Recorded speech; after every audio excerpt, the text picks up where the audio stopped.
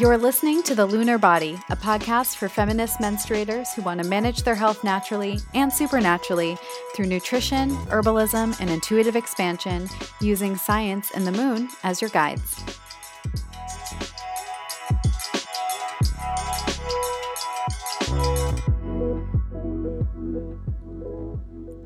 Hello and welcome to The Lunar Body. I'm your host, Kristen Ciccolini, period priestess, nutritionist, and the founder of Good Witch Kitchen. How are you guys? It's been a while, I know. The reason, as Yasi Salek, gorgeous host of my favorite podcast, Mansplain, would say, it's between me and God, babe. But I've been hard at work on this episode, and it's the last one of season 3, and that means you have one last week to take advantage of the podcast exclusive code for my Cycle Magic Cycle Syncing course. You can use the code LUNARLOVE for $100 off the course today through April 5th. If you don't know about the course just yet, it's one of my offerings that supports my ability to create this lovely podcast for you. I designed it for people who feel like misfits in the world of wellness, whose PMS and period problems are routinely dismissed, who are prescribed birth control as a solution, who are sick of recycled advice online that never felt right to follow, and people who are seeking guidance from a source who considers your humanity, and for those who live in the liminal space between the practical and the mystical. So if you like this podcast, it's right up your alley. The course is 100% online and it's located in Notion, and it's designed to be a self-study program so you get all the content at once to go at your own pace. And it moves through 3 areas. So you start with lunar body basics. You learn the fundamentals of nutrition for happy hormones, how your menstrual cycle works, what the moon has to do with it, and how to reduce your symptoms of PMS. Then we move into intuitive expansion. So you dive into the patriarchal societal structures that keep you from connecting with your body and learn how to develop your intuitive superpowers and apply them to food and movement. And then the last piece is deciphering your body's signals and starting to create the masterpiece that is your cyclically guided life. There's also a robust resource library for you to comb through if you feel called to go deeper, including lunar self-care and phase-specific recipes. The course teaches you how to understand your body from a feminist perspective instead of the patriarchal version that you likely got in your health class. So for more on that, you can visit goodwitchkitchen.net/cyclemagic. Use the code LUNARLOVE at checkout to get $100 off through April 5th. And yes, the teachings can still apply to those who are going through what we'll talk about today. And if you have questions about it, you're always welcome to reach out. So, what are we talking about today? Most of my content is geared towards people in their menstrual years who are in their 20s and their 30s, still figuring out how their body works to be more connected to their bodies, to manage symptoms of hormone imbalance, to prepare their body for a healthy pregnancy, and other reasons you'd want to get to know your cycle and your period.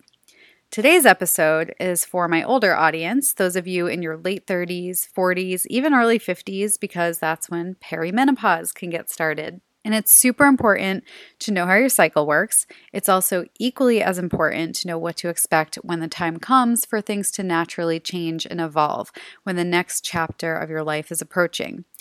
If you're in your 20s, bookmark this one for later. If you're in your 30s, it might seem like this time is far off, but perimenopause can actually begin as early as your late 30s. In today's episode, we're going to talk about perimenopause, what that actually means, the difference between perimenopause and regular old menopause. We'll talk about when it happens, the symptoms, the health considerations, and some actions you can take and resources to check out moving forward. Can't forget the disclaimer, this information is for educational purposes only. It is not medical advice, and it is your responsibility to speak to a qualified healthcare provider about your unique needs. The final decision when considering any diet or lifestyle change, whether it's discussed on the internet, in a podcast, or prescribed by your doctor, is always your own. Okay, so let's get some definitions down. Perimenopause is actually what you've been taught is menopause. So when you think of menopause, what do you think of? You think of hot flashes, mood swings, low libido, all the symptoms that, similar to your period, you've been taught to dread. Perimenopause is the actual transition phase from your menstrual years to your non-menstrual years. The prefix peri means near, so near menopause.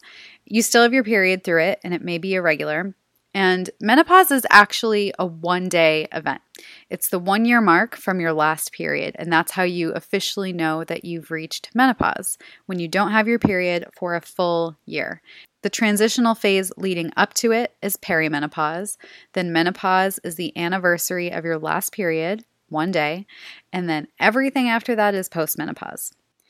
The symptoms of perimenopause are wide-ranging. There are over 30 of them, including those hot flashes and mood swings and decreased libido.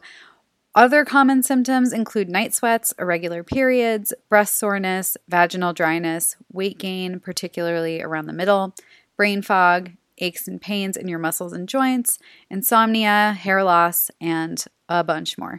And these can start as early as your late 30s, but more likely it'll start between the ages of 40 and 44. How long you're in perimenopause varies as well. It can last a few months or a few years. I've read it can even be upwards of like 12 to 15 years. Obviously, that's more likely if you're starting in your late 30s, but menopause itself is most common between 45 and 55, with the average age to reach menopause being 51. So how do you know the process has begun? You know your body better than anyone else, and that's the goal of this podcast. It's to help you get in tune so that when you start to experience changes, it's very clear something's afoot. And generally, it's thought that perimenopause begins when the length of your cycle has a persistent change of 7 days or more in consecutive cycles. That's why tracking is so important. And while that's the accepted marker of perimenopause, you can experience other symptoms too that tell you you're in perimenopause. Again, you know your body best. Is there a way to test for perimenopause? Yes and no. Progesterone dips as you get older, and so estrogen is higher in this phase, but that doesn't automatically mean you're in perimenopause. You also need to take into consideration your menstrual history and your health status too. So there's no single test that can give you a solid yes or no answer. Like you can't test your hormones and have it tell you immediately that you're in perimenopause or not, because there's just so many different factors. And just like there are different phases to your cycle and different phases of your reproductive life, there are phases to perimenopause too. So in the early to mid stages, your estrogen remains high because progesterone is the first hormone to lower. So it's high in relation to progesterone. And then just as with your menstrual cycle, if you have healthy, balanced hormones and you're in tune with your body and your needs, it's unlikely you'll be experiencing a lot of symptoms, especially in the early phases. Then in late perimenopause, you might still be getting your period. Maybe it comes in much longer stretches of time than it used to. And then estrogen is now low as well. So if you're in good hormonal health, this phase can pass without issue. Some people do, in fact, transition into postmenopause without the difficult symptoms. Or if they do experience them, they're able to manage them well. We'll talk about how a little bit after I go through what to expect when you're expecting menopause. There are a lot of changes to expect in your body. It's like a whole other puberty, so buckle up. Except this time, you'll have prior knowledge, so everything won't be so surprising. So let's first talk about the physical changes. Your anatomy. The vulva, you know and love, is going to get a little bit of a makeover. Your labia will be less plump as you get older. Pubic hair may thin out and go gray. The vaginal opening may become tighter, making sex or tampon use more difficult. And the pubic mound, affectionately known as your fupa, can change shape too because lower abdominal fat can actually migrate downward, which is really fun. Inside, the vaginal lining becomes thinner and less elastic. The walls of your vagina can become dry and more susceptible to irritation, tears, and infection.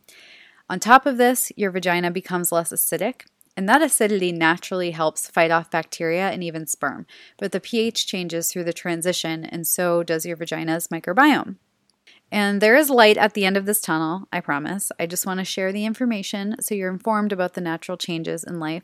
It does not mean you're going to experience every single one of these things to their absolute worst extent, but the changes are good to be aware of so you don't freak out that something's wrong. Okay, other changes to your anatomy. Your cervix can become weaker, which is a possible contributor to miscarriage at an advanced maternal age, and it produces less cervical fluid. Your uterus gets smaller, and the muscles and tissues that surround it change too. Ovaries shrink, however, they still continue to produce hormones, and your pelvic floor can lose tone. So your body will change. But again, I'm not sentencing you to difficult symptoms or complications as a result of these changes. They're just things to be aware of. Now, in terms of how your period changes during perimenopause, it's all over the place. Your flow could be heavier or it could be lighter. Your cycle length could be shorter or it could be longer. When you're estrogen dominant, you tend to have heavier periods. And since progesterone decreases in this phase, that's a possibility. Lighter periods can indicate you're further along in your menopause transition because estrogen is low and your uterine lining is thinner, so there's less to shed. Cycle length can vary because of the changing estrogen levels and also because of changes in ovulation. For most of perimenopause, you'll likely ovulate normally, but then you'll notice that your cycles become shorter and then longer and longer, and it takes longer and longer for menstruation to happen. That's because ovulation is delayed. Delayed ovulation means delayed menstruation. Some cycles you might not even ovulate, and that reduction in ovulation frequency is part of the reason that progesterone lowers, because ovulation triggers progesterone production. And ovulation is delayed or not happening because of a shift in the hormones that come before it. So let's back up. If you remember back in the first episode about how the cycle works, your brain tells your pituitary gland to produce follicle stimulating hormone, or FSH, and that communicates to the ovaries that it's time to start preparing for an egg. And the follicles, which are located on the ovaries, are where immature eggs are kept until it's time for ovulation. So these follicles start to mature and produce estrogen, which communicates back to your brain that it no longer needs FSH this cycle. And it says, stop producing it, we're good.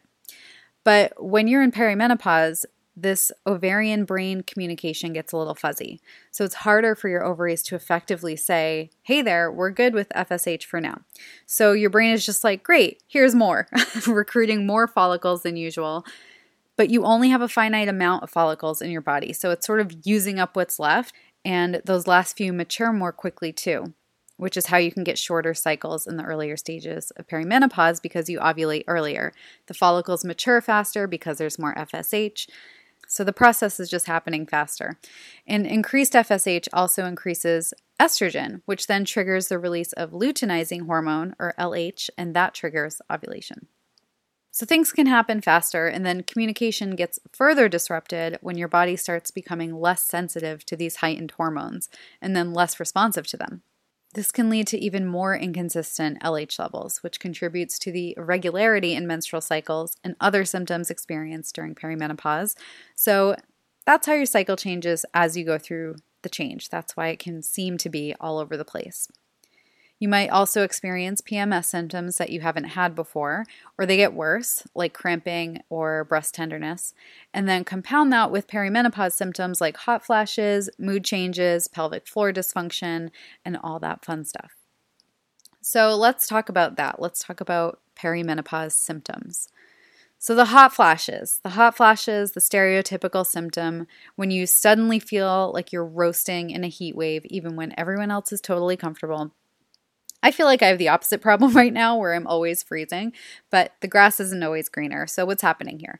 As your ovaries start producing less estrogen, like we just discussed, this can cause your internal thermostat to go haywire. Your brain's hypothalamus, which is like the control center for your body's temperature, it gets a bit confused by these hormonal changes. It starts thinking that you're too hot, even when you're not, and tries to cool you down by triggering a hot flash. So suddenly your blood vessels near the skin surface expand and causes that flushed feeling and makes you break out in a sweat. And this can last a few minutes or up to an hour, and their frequency is all individual too. Some people won't experience them at all, some will get them every day. While hot flashes might seem random, they can be triggered by certain things like spicy foods, hot drinks, alcohol, caffeine, even stress. And people with anxiety are actually more prone to hot flashes in frequency and severity, which is why it's so important to get stress under control and your nervous system regulated. And as annoying as they are, hot flashes usually simmer down once you've reached menopause and your hormone levels stabilize a bit. Mood swings are another very common issue with ups and downs that seem to come out of nowhere thanks to all the hormone wackiness. Estrogen in particular has a cozy relationship with some neurotransmitters in your brain like serotonin, dopamine, and norepinephrine. These neurotransmitters play a big role in regulating your mood. When estrogen levels go up and down, the neurotransmitters join this dance, which can lead to changes in your mood, making you feel happy one moment and sad or irritable the next. Plus, with less progesterone in the mix, you're more prone to mood changes since it is a calming and relaxing hormone. And progesterone is also a precursor to other hormones that can dictate mood changes, and low levels are associated with anxiety and depression in this phase of life. On top of this, the other symptoms you might be experiencing can cause sleep disturbances, which I'm sure you know can take a hit on your mood too. If you remember my conversation with Kate Van Dam earlier in this season, we talked a little bit about how your pelvic floor changes throughout your life, and she mentioned that you can experience dysfunction in perimenopause. Your pelvic floor muscles are like a cradle that supports your bladder, uterus, and rectum. They play a key role in maintaining urinary and bowel control as well as sexual function. And during perimenopause, the hormonal changes can impact your pelvic floor. Estrogen is mostly released by the ovaries, although your adrenal glands release it too, and it helps keep your pelvic floor muscles strong and flexible. High levels of estrogen cause ligament laxity, which is why you're actually prone to more sports injuries when you're ovulating because estrogen's at its peak. Fun fact. Your ligaments are more relaxed, caused by a hormone literally called relaxin that comes after the estrogen peak. And this is to help prepare your body and your pelvic floor for pregnancy. But as estrogen levels dip, your pelvic floor muscles might lose some of that strength and elasticity. And this can lead to dysfunction, causing a range of issues like urinary incontinence, pelvic pain, difficulty emptying the bladder, constipation, painful sex, painful menstruation or ovulation, or even pelvic organ prolapse, which is when one or more of the pelvic organs start to sag. But hormones aren't the only culprits behind pelvic floor dysfunction. Other factors can weaken the pelvic floor muscles over time too, such as pregnancy, childbirth, aging, even chronic constipation or coughing. And I just want to say, I'm not sharing all of the remedies for these things because, one, this is a hugely complex topic and there are massive conversations we can have about hormone therapy and other things you can do, but I know the majority of you are still in your menstrual years, and I want to look at this as prevention. So understanding what could potentially occur in the future, but also highlighting the importance of cycle syncing that you're doing now, getting the basics in order like you're doing now, so that you can have an easier time going through perimenopause. Remember, always go back to the basics first. But one thing I can say for everyone is that stress is going to be really important to manage always, but also during perimenopause and afterwards. If you caught what I just said, your adrenal glands produce estrogen. As your ovaries make less estrogen, your adrenal glands are going to produce more to help you compensate. So your adrenal glands are going to be pretty busy. They're taking on a bigger role in menopause, so you don't want to tax your system even further by being chronically stressed. So finding ways to regulate your nervous system is high priority. This is another reason why that's so important. All right, moving on to a touchier topic is body composition, which is what your weight is made up of. So body fat, muscle mass, and so on. It is 100% natural and normal for your body to change as you get older. You're probably already noticing it with shifts in where you tend to hold your weight or where it's easier to build muscle. Women tend to gain body fat around the abdominal area once estrogen declines, and this has a domino effect on your body composition. With lower estrogen levels, your body's fat distribution can change, and it can go from your hips and your thighs to your abdomen. And what we need to be aware of is the level of visceral fat, which is a type of fat that's stored deep inside the belly and wrapped around your internal organs. And we need some fat to cushion and protect our organs, some is fine, but too much visceral fat can be dangerous because it can lead to insulin resistance, chronic inflammation, high blood pressure, heart disease, and other health issues. It's bad news. You can also be more susceptible to muscle loss as you get older. It's something that can happen naturally as you age, so building muscle is going to be really important as you get older, more so as estrogen declines. Not just going to yoga and Pilates, but actually lifting heavier weights, and not the little baby ones that come with your Peloton, but a little bit heavier. And this also reduces the dangerous visceral fat. It keeps your bones strong, which is another potential change from decreased estrogen, because estrogen keeps your bones strong and healthy and maintains their density. So moving your body and focusing on muscle is really important in perimenopause. You also need enough protein to fuel the muscle growth and tissue strength. among the many benefits of protein. It's recommended by experts to get at least 30 grams of protein with each meal to protect your muscles. Plus, it helps keep you full. If you're starving an hour after you eat lunch, take a look at how much protein you're having or that balance of protein, fat, and fiber in there. See what could be missing. Protein also supports your detoxification process, which is important for hormone balance. It supports your immune system, blood sugar balance, neurotransmitters, your metabolism. This is a lot harder to do if you're vegan. It can be done, but you're going to have to rely a lot on supplements probably, like a good protein powder and branched chain amino acids.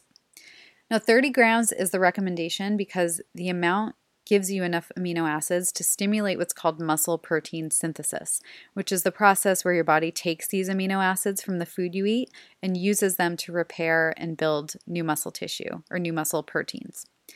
And I mentioned bone density. Your bones can become more frail as you get older. In fact, you lose up to 20% of bone mass after menopause. Yes, because of the estrogen decline, but also progesterone. You have progesterone receptors in your bone tissue. And just like progesterone has a calming effect on your mood and energy, it does that for your bones and joints too. So with less of it, you might feel achy. But there are things you can do for prevention, such as protein, which promotes bone mineral density, also eating your leafy greens and vegetables in general to support hormone detoxification, and for fiber that keeps your gut healthy and your digestion strong. You also want your omega-3s and other healthy fats that help your body make hormones like estrogen, progesterone, and cortisol. You want to make sure you have a balanced plate. So like I mentioned, protein, fat, fiber. That helps stabilize your blood sugar. Blood sugar regulation is really important for your overall health, but also your bones, because insulin resistance can increase your risk of fractures. So as you get older and as your hormones are changing, prioritizing the health of your muscles and bones is going to be really important. I want to stress again, these are all possibilities, not necessarily what's going to happen to you. Some things will happen, some won't. Some symptoms can be mild, others severe. Some things can exacerbate them. Some things can make it better. It's the same thing that you're currently doing while you have your normal menstrual cycle, right? Some things delay your period. Some things regulate your cycle. Some make your symptoms worse. Some make them better, So cycle syncing practices can really help you through perimenopause and beyond. Plus those basics I always like to talk about. Making sure you're eating enough, managing your stress, managing your sleep, your joy, your exercise. And when you do start to have irregular periods, when your menstrual cycle is no longer mirroring the lunar cycle and it's more like once in a blue moon, then you can actually look at the lunar cycle if you want to stick with a rhythm. This is what I usually tell people to do if they have irregular periods, if they're post-menopause, if they are trans women and want to get in touch with their cyclical nature. If you want to stay within a rhythm, follow the lunar cycles, and you can listen to the very first episode where I talk about this. But essentially, the menstrual phase correlates to the new moon phase. The follicular phase correlates to the waxing moon, ovulation with the full moon, and the luteal phase with the waning moon. Beyond that, there is hormone replacement therapy. Again, a gigantic topic I'm not going to talk about here. Acupuncture, herbs. Obviously, before doing any of these things, you'd want to speak to your doctor about your unique health situation and symptoms. And just as with your menstrual cycle, rather than looking at it as a source of stress and dreading it every month, we can look at perimenopause as a time of growth and transformation. Like I said, it's another puberty of sorts. So you have the opportunity to get to know yourself even better, this new version of yourself that's evolving. And with hormones bouncing around like they're in a pinball machine, your emotions are going to follow suit, most likely. Emotional ups and downs can be an invitation to reflect on your well-being and develop healthier coping strategies like mindfulness, meditation, or therapy. If you're somehow a millennial who hasn't been in therapy, kudos to you for making it this far. LOL.